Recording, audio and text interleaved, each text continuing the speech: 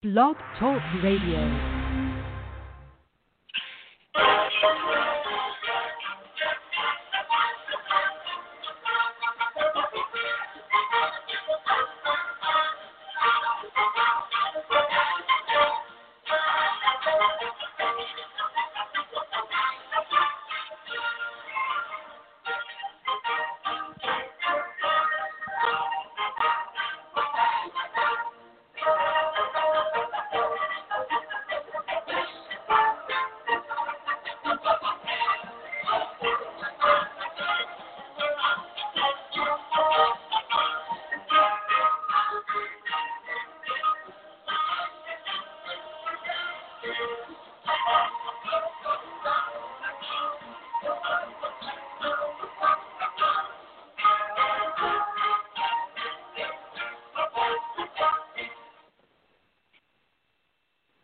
Tonight we'll go back in time to seasons past, when 22 men graced the rugged fields of yesterday, fighting for one more first down, one more yard gain, one final score, which would bring victory after 60 minutes of battle on the gridiron. Tonight we'll explore the world of Gridiron Greats. Welcome to Gridiron Greats Football History and its Memorabilia, with the Gridiron Greats Publishing and Broadcasting Network, in conjunction with Swick Enterprises. We're live from the Wallingford, Connecticut home of Gridiron Greats Magazine, and I'm Bob Swick, publisher and editor of Gridiron Greats Magazine, and I'll be your host for the show. Gridiron Greats is the only publication in America which focuses upon the history and memorabilia of the North American football game since its inception in 1869. We cover 150-plus years of football history and memorabilia, and you can find us on the web at gridirongreatsmagazine.com. It is at this time I'd like to introduce my co-host. He is a senior contributing writer to Gridiron Greats Magazine, a football memorabilia historian specializing in pre-World War II items, in particular Red Grange, and also Seattle Seahawk items, in particular Steve Largent. He hails from Portland, Oregon, Mr. Joe Squires. And Joe will be on in a couple of minutes. Yep. And before... I'm good. Joe's here. Okay. I was just listening again. Joe is here. Welcome to the show this evening. Right. Yeah. There you go. There's kids in the background. Tonight's show is going to be a complete open forum, and we're going to be going over a few topics, a few hobby happenings, so on and so forth. Mm-hmm. And we're going to look at a couple different subject areas which I think are very relevant and very interesting to the hobby. Before we begin, a couple small pieces and tidbits of both football and hobby news. A couple of people have been asking me what my feelings are as far as whether or not a football season is going to be occurring or not within the fall. And, like I told them, I honestly don't know the perimeters that are going to be imposed, if any, as far as games are concerned, fans, so on and so forth. I have a very strong indication in certain states training camps will be occurring, and they're going to be, obviously taking all sorts of different precautions. As far as the season is concerned, I haven't a clue with regards what will or won't happen. So, I hate to not give definitive news because I really haven't heard anything one way or the other with regards to what's going on. I've just basically been following what I've been reading both online and in the papers as far as what's going to happen. I think a lot will be determined if and when Major League Baseball starts, and following what they're going to do and how they're going to do it, so on and so forth, will be a subject for football to follow at the same time.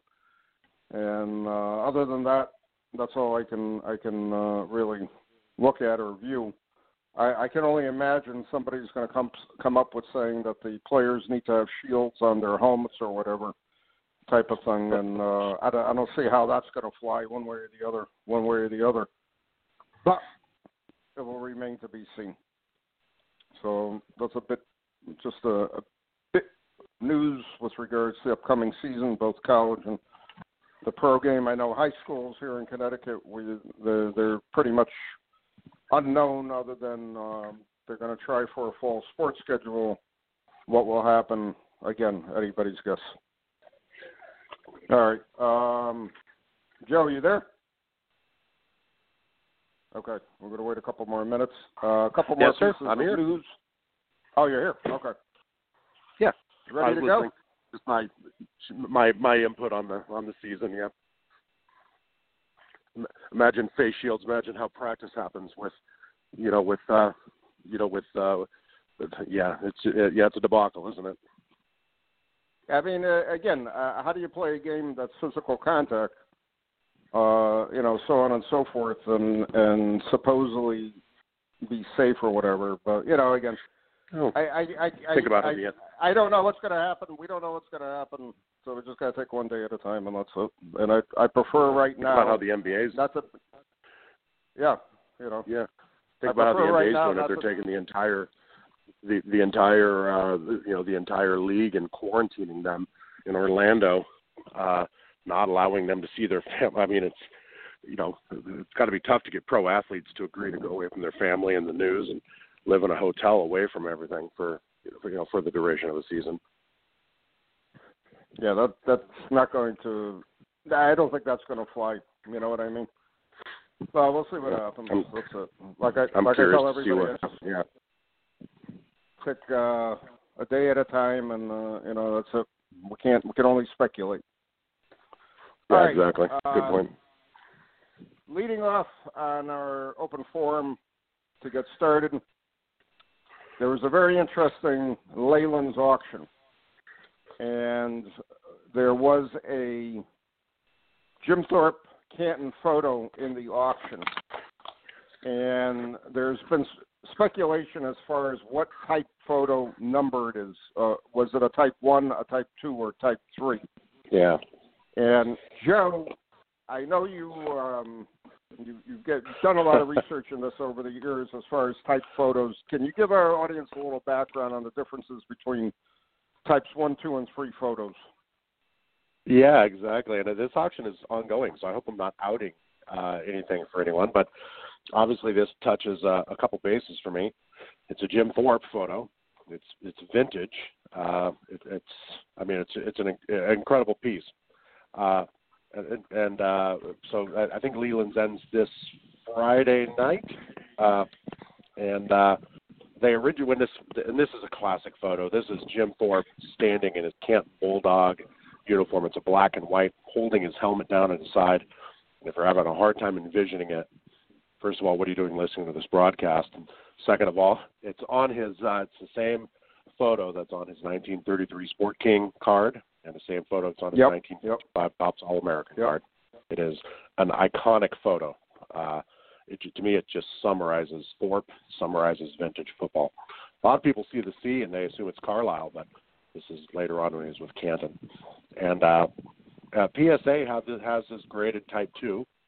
Leland's advertised it as Type 1, and then later recanted that and sent out a correction and gave people the option, myself included, to rescind their bid. Type 1 or Type 2, it's still, like I said, an iconic photo. The difference between Type 1 and Type 2 is it comes down to it's kind of subjective. Type 1 is a photo that is struck from an original negative that was printed within 2 years of taking the picture. Type 2 is struck from the original negative after 2 years of the photo being taken. So you take 2 years, 365 times 2, 730 days. On day 731, you print off that negative, and it's Type 2. 730, right. 730 days, it's Type 1. Type 3 photos are, copies of photos taken from a photo. It starts to get down. Suddenly, you're just into newspaper photos and stuff. But so Type 1, Type 2. They're both from the same original negative, just it's when the photo was struck. Leland's has this photo labeled as circa 1940, and most of this image is right around the early 20s, about 1923 or so. So it's who knows? I mean, what 17 to 20 years after the picture was taken, this was printed off from a negative, but some people it doesn't matter. It's still an iconic photo. Right. And again, given the time frame of when it was actually printed, say it is printed in the late 30s, early 40s, it's still, technically from a bygone era, and it's also going to be a very, very different, piece other than something that's reprinted later on. And with laser printers today, there's so many things reprinted, it's not even funny. It's interesting. Yeah. I was going to say, as an aside, I recently picked up a small collection locally from a guy who was moving, and he thought he had a gem piece. It was an 8x10 photo of Gail Sayers from I don't have it in front of me, from a Illinois-based tool company.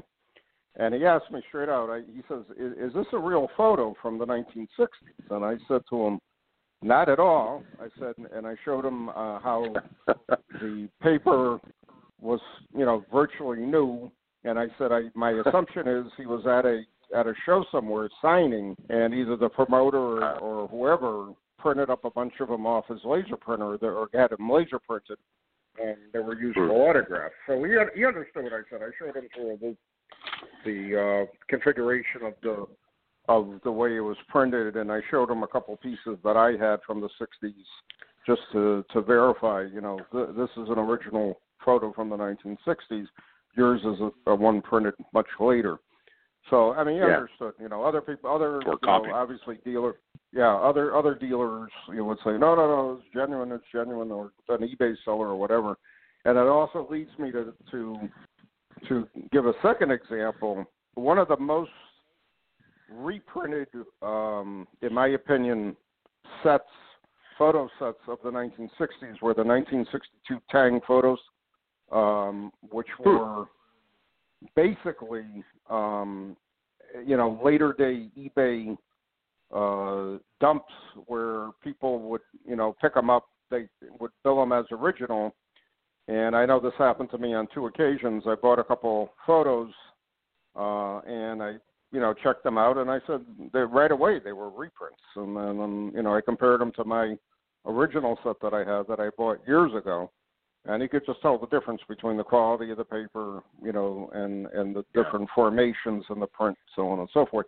That's why it's very important if you're going to get into photos and you're going to buy photos, make sure you understand the differences between Type 1, Type 2, and Type 3. And the way you explained it is perfectly, it's perfectly correct, because Type 1 are the most rare. Good photo. Type 1 is this one's got the most rare. Slug on the back. Sorry about that. Go ahead. No. The type 1 are the most desired, especially for any older photo. And you're correct in saying a lot of newspaper photos, too, can be considered Type 1s. Especially if you see the print on the back of them at the same time. That's the quickest way to identify them is, the newspaper slugs. A lot of times, it's stamped right on there. I collect obviously a lot of, Red Grange photos, and a lot of them are, newspaper that were printed from the negative, and then on the back is the newspaper slug where they describe the game, the date, et cetera. So that's an obvious one.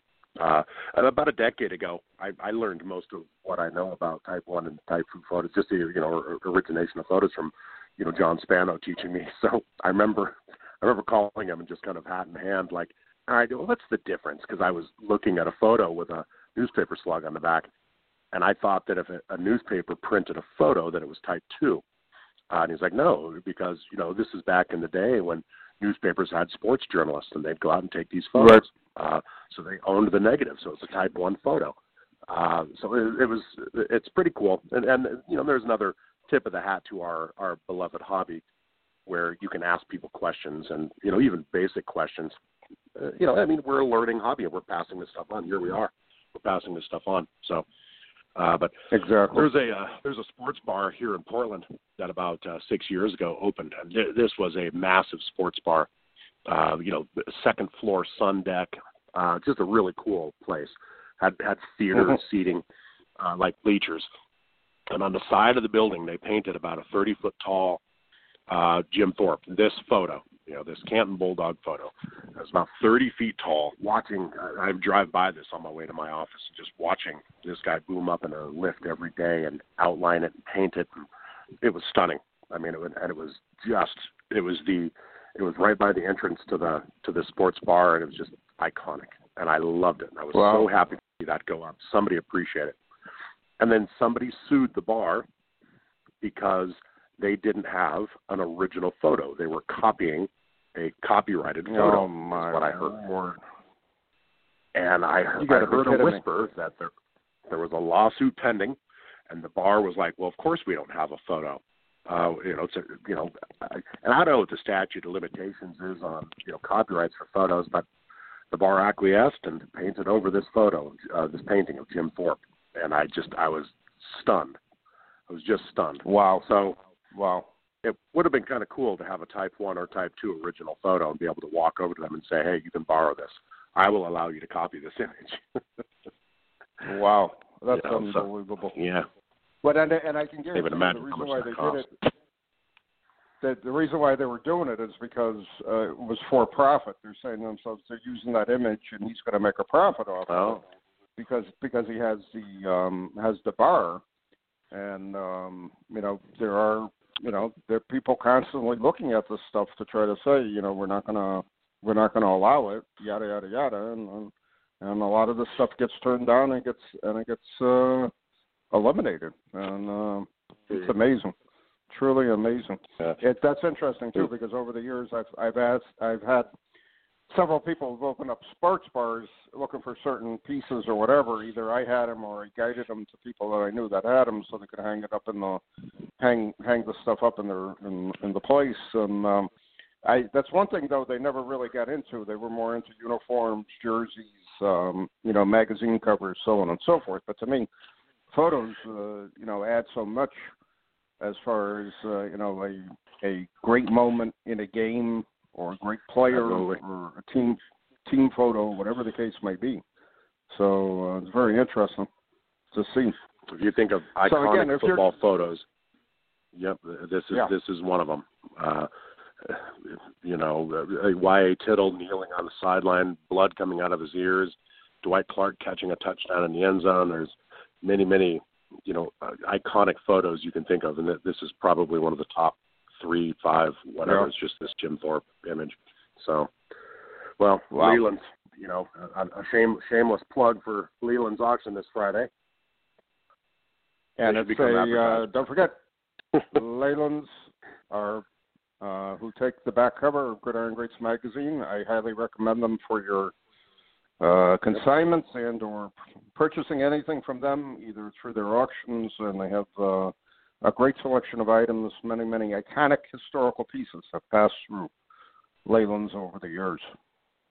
Second point we're going to look at tonight. East Coast, West Coast thing, Leyland's versus Leland's. You know better than I do. Exactly. So I forget how you pronounce it. Exactly. We are in the Mecca of sports memorabilia here in the East Coast.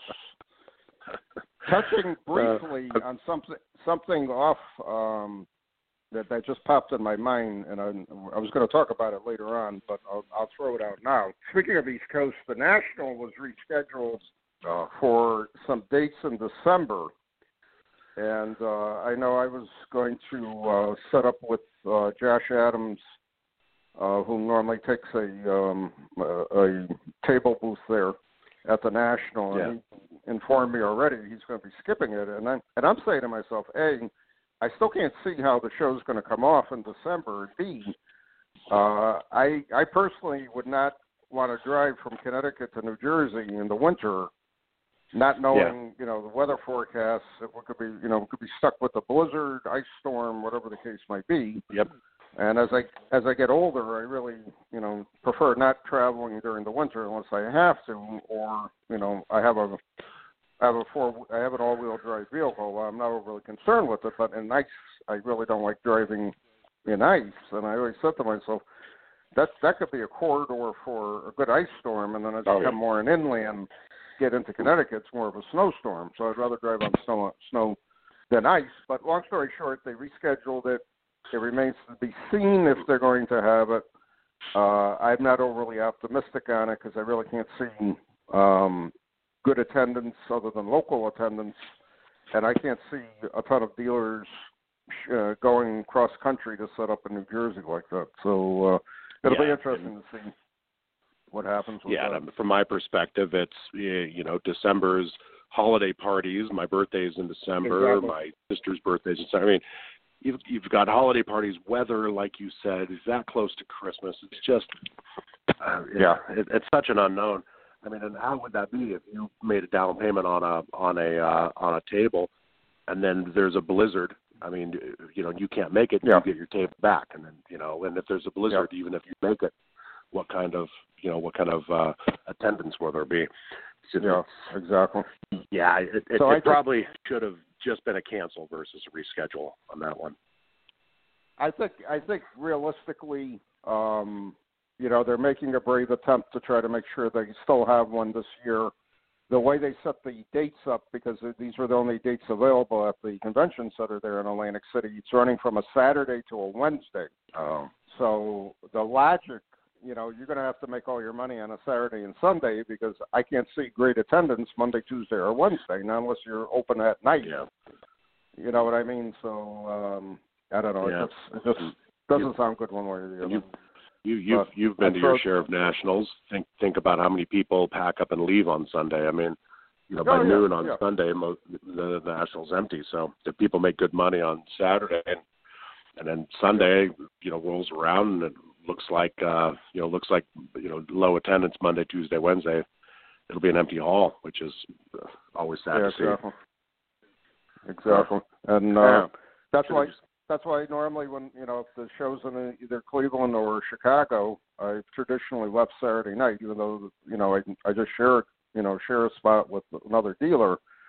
I normally leave Saturday night or fly out Sunday morning because I can't afford to take the extra day, and Sunday traditionally is a wholesale day at a show where dealers want to just get rid of stuff so they don't have to bring it home. It's not logical. Good point. I just assume do. If we have any more local shows here, which the talk is in the fall, we're going to have a couple small shows. I may set up there, or if not, I'm not overly concerned. But just to point out, the next edition of Gridiron Greats magazine, which will be out at the end of July, which was traditionally the national issue, will not be a national issue this year. And I know a couple of people asked me about it. I said, it's just not going to be this year. The second point we were going to talk about tonight was PSA and turnaround times. Joe, I'm going to hand off to you on that, too, and let me know what's going on with that. Oh, it's tough. I mean, PSA, you and I were lamenting about this, earlier, and it's just I made a 3-card submission, to PSA, a couple Leafs and one, Chickle card to remain unnamed, and let's just say it's second series, and he played for the Bears. And he wore number 3. I'll let you go from there. But a 3-card submission that I made early February, and it's just tough. I give pause for any COVID-related issues, but when it's 3-4 week turnaround and 4 months later, you're kind of tapping your feet. I mentioned. Previously I have about 25 cards I wanted to submit, and it's just not worth it at some point. I mean, and usually what I do is I wait for the national to roll around. I renew my, my whatchamacallit, my,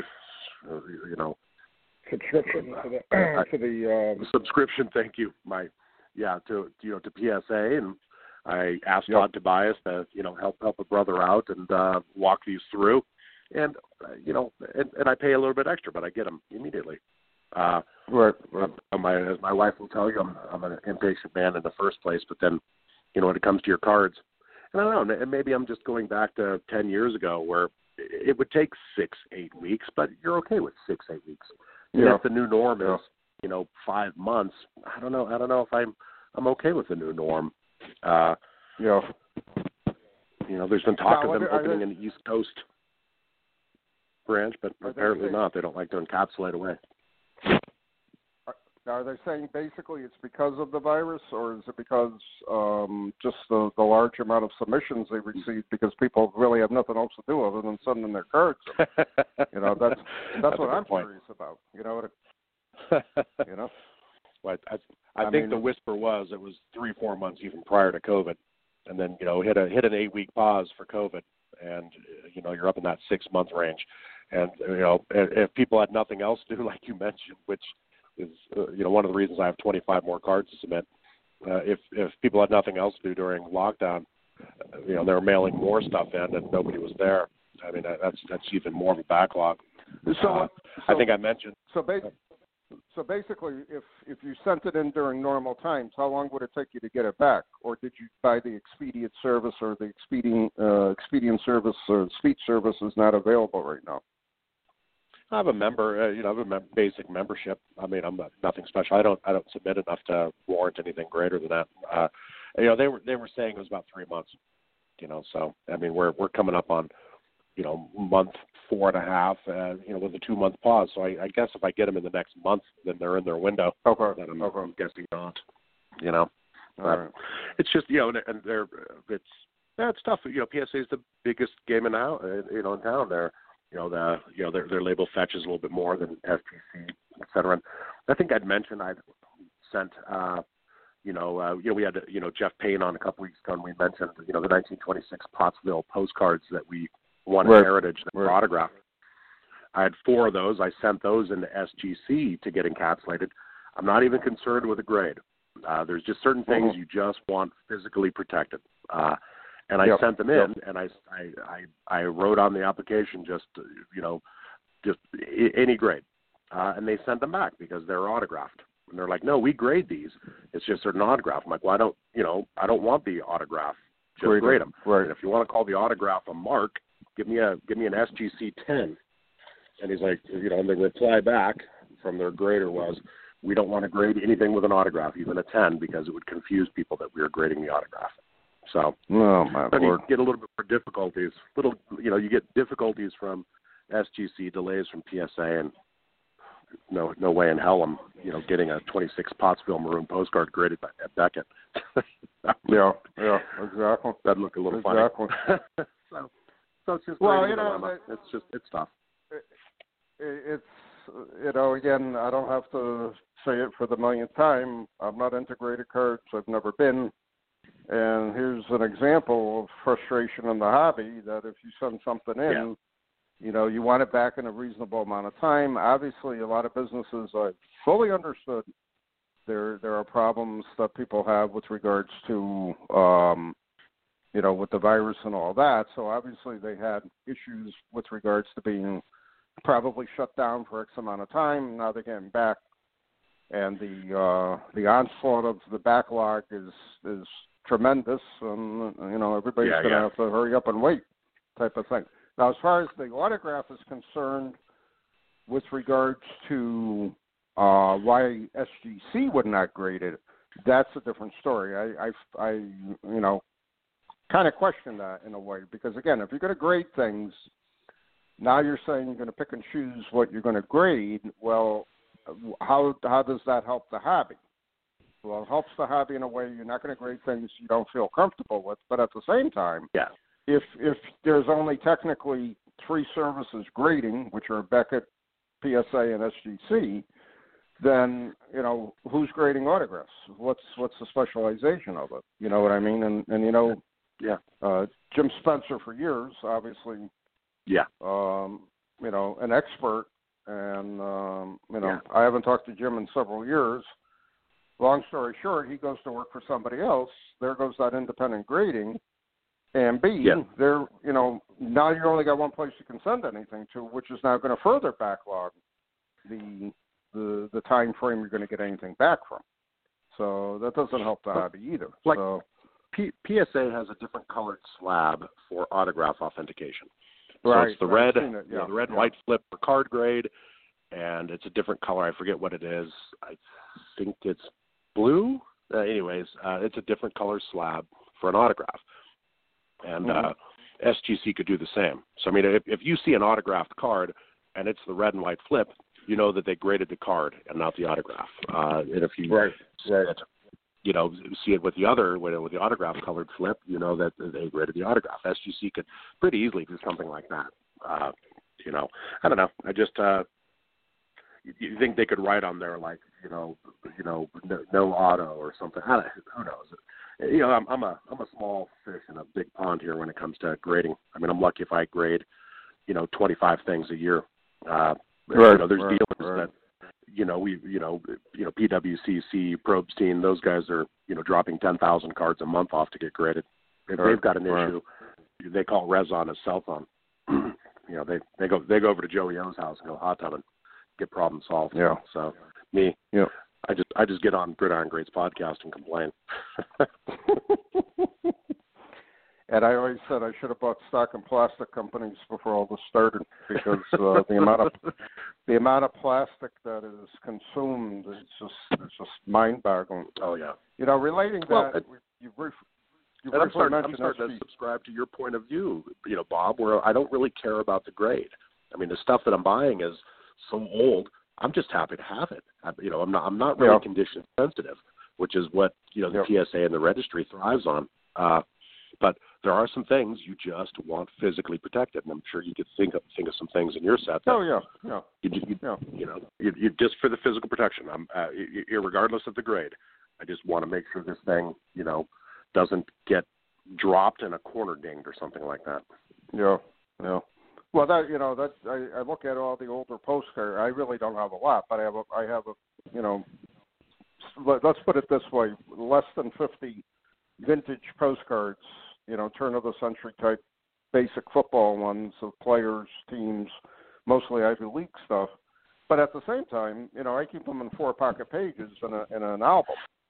So that's the way I protect them. Obviously, not all of them are pristine in any way, shape, or form. A lot of them went through the mail, so on and so forth. But, that's the way I protect it. I'm not overly concerned about getting a grade on them, and therefore I'm not going to I won't play the game with the grading. Now, tying into something you were saying, we're mentioning SGC. You wanted to touch briefly about their registry. Can give us, our listeners, some background on that. Oh, when I texted you, I put registry, around some air hyphens, or air apostrophe. It's their registry is non-existent. And it's just, me and a friend were texting back and forth talking about, the joke that the SGC registry is. I mean, and PSA nailed it. I mean, you hear people say it all the time. The registry is a hell of a drug. The minute you get, a room full of men talking about the same set and who's got the best set, there's the drive of being number one and then awarding people and then acknowledging them. Just having the best of something is bragging rights. So, and that has obviously that was one of the things that fueled PSA's growth, and SGC for years has been promising to fix it. If you go to SGC's website right now, they've got emblazoned across the top something new and exciting coming. But the problem is that's been up there for the last 6-8 months. Some people, Dave Foreman owns SGC, and some people say he owns it. It's kind of a luxury project. He owns it so that he gets expedited service on his cars. Mm-hmm. But if you think about it, I mean, in yours and mine circle, there's 2 games in town, SGC and PSA. I mean, if somebody came to you with a Beckett, Beckett Joe Montana rookie card, you'd think they got it graded because it was sheet cut, or because they couldn't get a good grade, in PSA or SGC. We always, or unless it's modern. I mean, I would expect to see a Tom Brady, playoff contender card in a Beckett. but not not anything previous to 1988. So, I mean, really, we're talking about two. And when you compare, the volume that PSA has to SGC, it's like comparing, your mom and pop, your mom and pop Ace Hardware to Walgreens. I mean, it's like 90 times the volume, I think, that PSA has compared to SGC. So really, right. SGC is an annoyance to PSA. So they take a minor,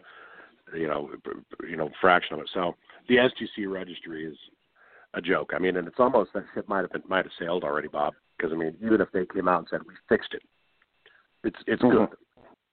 Think mm-hmm. about how many cards that SGC has graded that probably aren't even in their inventory, that they don't have a history of. Right. You go to enter it and it's screwed up. You have to have a full-time person doing nothing but taking scans from people of cards and doing the data entry and entering them into the into the database. So these days somebody needs to buy SGC and fix it because the brand is good. Well, the grading is trusted.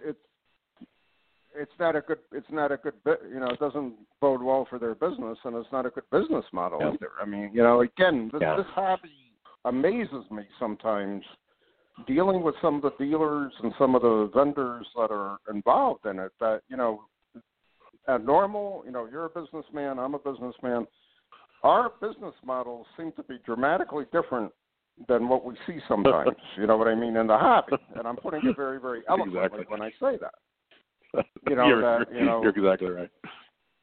Here's garbage. We're going to sell you garbage, and you accept the garbage. We're not going to take any, returns on it, and yada, yada, yada, and that same song and dance. Well, that gets kind of tiring. And, I go back to the explosion of cards back in 1989 up, and I distinctly remember, people fighting with me. Well, you really should be trading your older cards for the newer cards because the newer cards have much more value than the older cards. And I said, there's no possible way you can give me that argument. And then to try to sell older cards, they're saying, well, there's no demand for them, therefore I'm only going to give you 5 or 10% a book, yada, yada, yada. And then to me, there's just the you mean if the card legitimacy was of the ungraded, whole thing. Bob? Yeah. You mean if the card was ungraded? Okay. This is years ago, too. And then now today I get a few people say, well, the card's not graded. I don't know if it's real or not. And I just laugh at them. I said, well, I've been sitting on this card since 1965, let's say. So you're telling me it's not real. I said, okay. I said, all right. If you want to believe that, that's fine with me.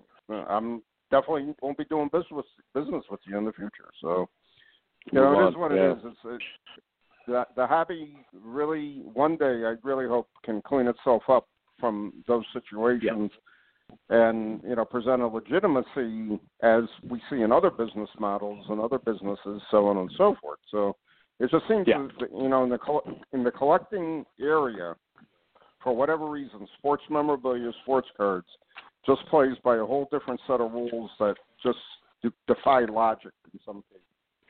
And, I look at the national... That's like you said. Yeah. I look at the national convention as an example of something defying logic.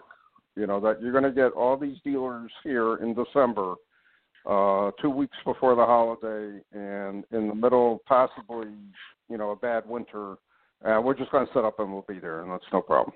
Yeah. So it's just truly amazing. All right. Now, I want to be clear. Even if I get frustrated at SGC for not grading, because there's an autograph on it, I get it. They don't have anyone in there to authenticate autographs, so they don't autograph them at all. They don't want to confuse, a slabbed autograph. I don't know. I kind of get it, but to me, it's a business opportunity for them. Don't turn away a $400 submission. Come up with a solution. I'm constantly telling my employees that, where it's just like, well, let's figure this out, but let's make the customer happy. That's revenue. So hey, we're going to write no auto grade or something on the flip, or no grade for auto, something. We'll figure it out. It's pretty easy with an explanation. I don't know. That's just us. Oh, well. All right, moving on to our next after we've beaten up PSA and SGC pretty well tonight. On a lighter note, two things with my beloved Green Bay Packers. There were a bunch of a series of 100-year videos that were put out about the Packers. I know you saw them all. I saw them all. Yeah. Unbelievable. There were a few segments that brought tears to my eyes, and incredible. There was the two segments to me, which I lived through, and I as I got older and I had more contacts, I developed more contacts in the world, in the hobby world, and in the football world. I heard a lot of stuff about the Packers of the 70s and 80s after Lombardi. And, they made some moves that were just totally illogical to me over that time frame, which I always, called it the dark ages of the Packers, basically from when Lombardi left. Look at 1968 and go all the way up to roughly 1992. It was a bad time for the Packers. But this series was just superb as far as the way it was produced. The individuals that they interviewed, Bob Harlan, Ron Wolf, Holcomb, great former players, great videos of and film of days gone by. It's truly amazing to see. And if you're interested in it, I did some research on it. You can actually go on YouTube, and they've been posting the videos, so you can pick them up and watch them. But I highly recommend it, even if you're not a Packer fan. I kind of wish for the anniversary of the NFL, each team did something like this, including the expansion teams. Even though they don't have that big of a history, they could have done a couple of different segments about it. But the other teams that have history, there was no reason why they could have not done something like this, in my opinion. Which leads me to the next thing. We're very impressive videos. Oh, I just wanted to chime in on that. I mean, my Seattle Seahawks are young, and one thing I'm always jealous of you East Coasters is having a football team with history. 1976 is not history. I'm older than the Seattle Seahawks, so I mean, I am a closeted Green Bay Packer and Chicago Bears fan. Adore those teams. The Bears for the obvious reason. The Nagurskis, the Luckmans, the Grange, and the Packers, obviously, just steeped in history. Just going back. And these videos, I watch them every time they came out. And I learned a lot about, things I didn't know. But, Curly Lambeau, the history, I had no idea that, him leaving had, what that was about. Just incredible. And, the team that was assembled. And you summed it up. When they got to the Lombardi era, where they've got Ray Nitschke talking about you hired who from the Giants, some guy from West Point, and then it just they start talking about his first day of practice. No, we're going to do it this way. We're going to do it, and you see them talking about this man, and you just get goosebumps, and you just realize that is I think we've seen, when you're in it, you don't appreciate it. So probably, when you're around Lombardi, you're just like, awesome, we found the right coach. I mean, I would imagine it's the same way Patriots fans appreciate Hoodie, but don't realize he is a once-in-a-generation kind of quarterback. Bill Walsh. You can rattle off probably a list of coaches on one hand. And I don't know. It's just seeing all that about him, and it's just incredible. And I posted that photo of him walking out of the tunnel, just with the shadow, and how many people can just be summed up with one picture, and it's not even of their face. It's him walking out. It's just him walking out through that tunnel. Just gave me goosebumps. Yep. It's amazing. I'm jealous of your team and your team's history, Bob. Lombardi to me, I mean, epitomized the Packers, the era, And I think the one thing that he epitomized the most, in my opinion, was that he had a much stronger desire to be successful, to play by the rules, to win, to be victorious, because winning was a lot more fun than losing. And what I could never understand, and I still don't understand to this day, is how they went from that attitude when he left in 67, 68 for the Super Bowl, and they went 24 years basically without having that attitude again. It astounds me. I mean, they had a little with Bart Starr, but Bart Starr had just not have any talent to utilize to be more than a 500, an 8 team, a 500 team, and that's it. So it's just mind-boggling to me to see it and to try to rationalize those 24 years of what I always call were the Packers' dark ages. But on a lighter note, again, there was an interesting Walker's Packers cleaner set that apparently came to auction on eBay and was able to be negotiated to a purchase that was divided by quite a few people. And right in front of me right now is the one and only type piece that I have of the Packers Walker's cleaners. I have the infamous number 21, Bo Melinda, who was a great fullback for the Packers. And I have it with the full tab. I have it right in front of me. It is ungraded. It is raw. It is in a very stiff holder. And I have it on display in my man cave, my football cave. Great piece. I picked it up from BST years ago from one of their first initial buys of the Walker's cleaners. Background on it, it's a very unique series which really a lot of people didn't realize existed in the past roughly, I would say, 10 years or so. And I know it's relatively in demand. It's more in demand with the actual tab. And the tab basically says Walker's Cleaners and Tailors, Famous Players Series of Green Bay Packer football players. Get the complete set of autographed portraits. And how many are there in the set, Jeff? 27 total. There's a couple advertisements that advertise 26, but there are 27. 27 photos, right. Okay, so very difficult to find. There is also an album that these could have been inserted in. The albums seem to be super rare for whatever reason. Yep. And complete sets are very, very difficult to come by, and the sets with the actual tabs with them are much more difficult to find than just the photo itself. There seems to be a few more photos out there rather than the complete tab and the photo with it.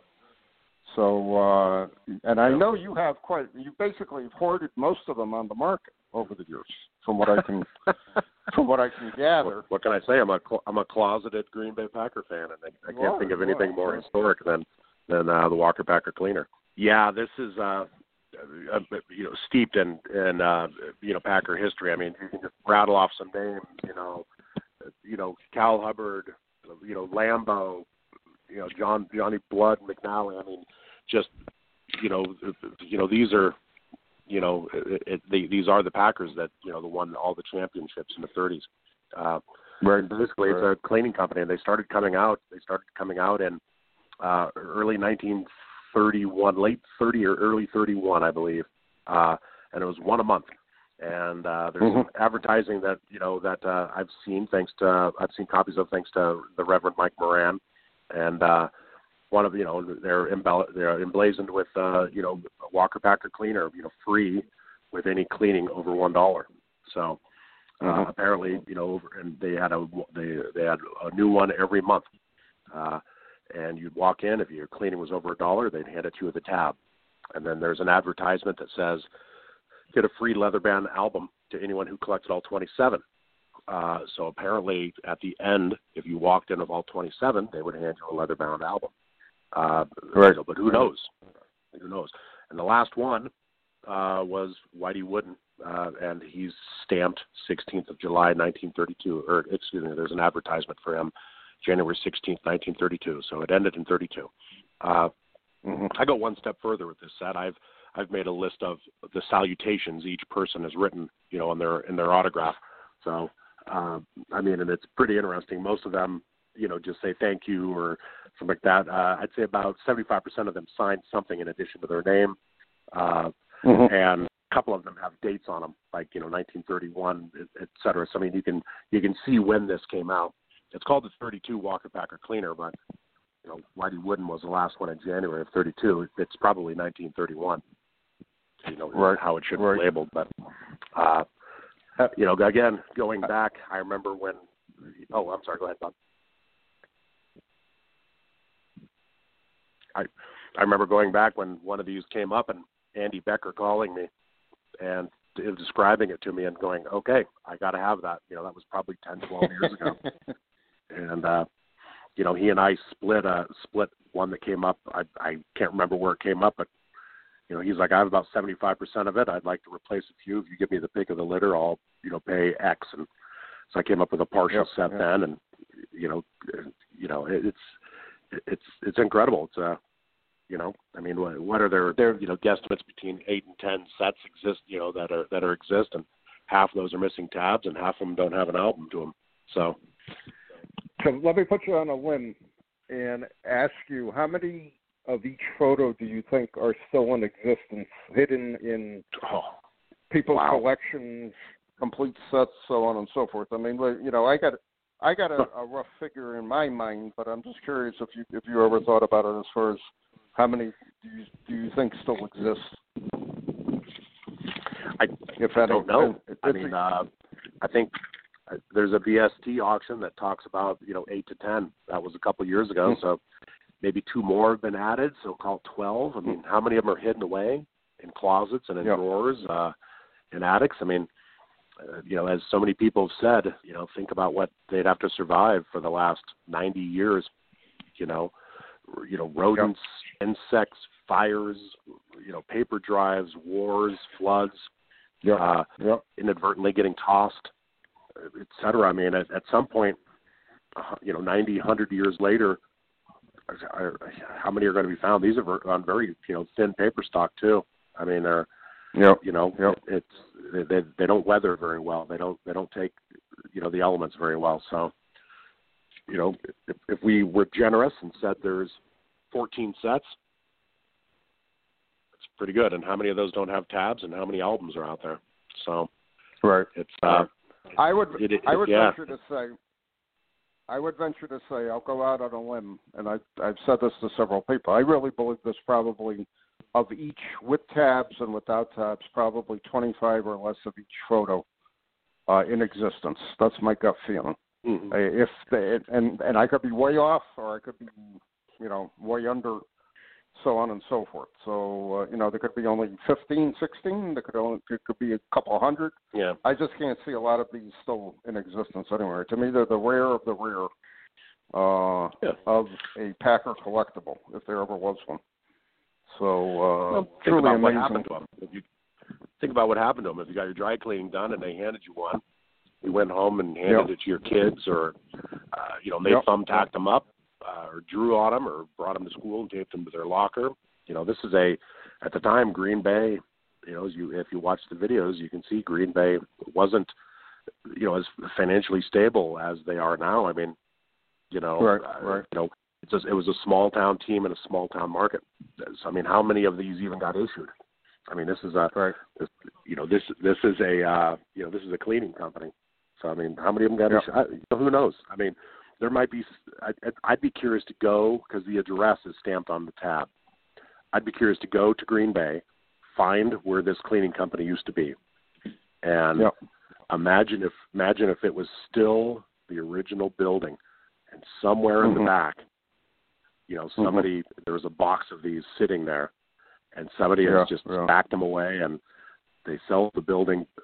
Bob, you talk a lot about going, and somebody's like, here's this Mayo card. It doesn't have any name on it. Why don't you just give me a $5 for it? Imagine. Here's a box of old photos. Anybody want these? Yeah, exactly. That would be truly an amazing find, to say the least. There's the dream. Unbelievable. Hey, we're almost out of time, and we're not going to have enough time to talk about the last area of tonight's show. We'll go back to it, but just as a teaser for the next issue of Gridiron Greats magazine, which I may add is going to be there's going to be a few extra articles in it. There's not going to be a super collector feature for the next issue. I decided to pull it, and we'll be back in the fall with it. With the new super collector, but we got so many articles, so much information to look at, and you chimed in with a very interesting article on the 1988 top stickers, both the full album stickers and the 67 Superstar stickers, and I had a whole segment. I had a good 15 minutes devoted for it. I got all my top sticker albums in front of me, and I believe very strongly that the stickers were overlooked for years as more without a doubt. And as years went on, and as warehouses started to get empty of case after case of these things, a lot of collectors grew to like them. And I still remember I would always try to find the album, and then I would actually physically stick them in the album. And, just look at them, read them, and then I ended up with a bunch of extra stickers over the years. 1988, I always thought was pretty interesting because you had a 2-for-1, because now you have the 67 card Superstar set, which is actually a nice set for the back of the stickers. And then you still have the front of the stickers that you put in the album. So it was pretty neat innovation that they came up with in 1988. I kind of wish they did that every year. But they didn't. So, I discovered it. I discovered it chasing stickers for the Steve Largent Master set. And I would buy an entire case of it, and then open them, and thumb through looking for the Largent Superstar and on the back the Jim Everett and Largent combo, just looking for the different combos. And I'm the guy who drove the Steve Largent Master registry, by submitting, a dozen variations of this, and then at some point, like, gosh. How the hell does this set come together? It's pretty interesting. So, my obsession of the set came, at a later date. And to me, stickers in football have been so overlooked over the years. I mean, I remember in the early Sundays, you had the NFLPA Wonderful World of Football stickers, where you had a big album, and for whatever reason, those stickers weren't on sale for a long period of time. And I still got my 2 original albums of those. I'm still missing stickers in both of them. For whatever reason, the 1972 series, I must have only bought about probably 4 or 5 packs, and that was it. And then they were gone. They never saw them in the store again or whatever. And for whatever reason, they were very difficult to find. So over the years, I've been trying to piece together both albums and find the stickers I need. The 71 I'm much more closer than the 72. 72 I need a ton of stickers.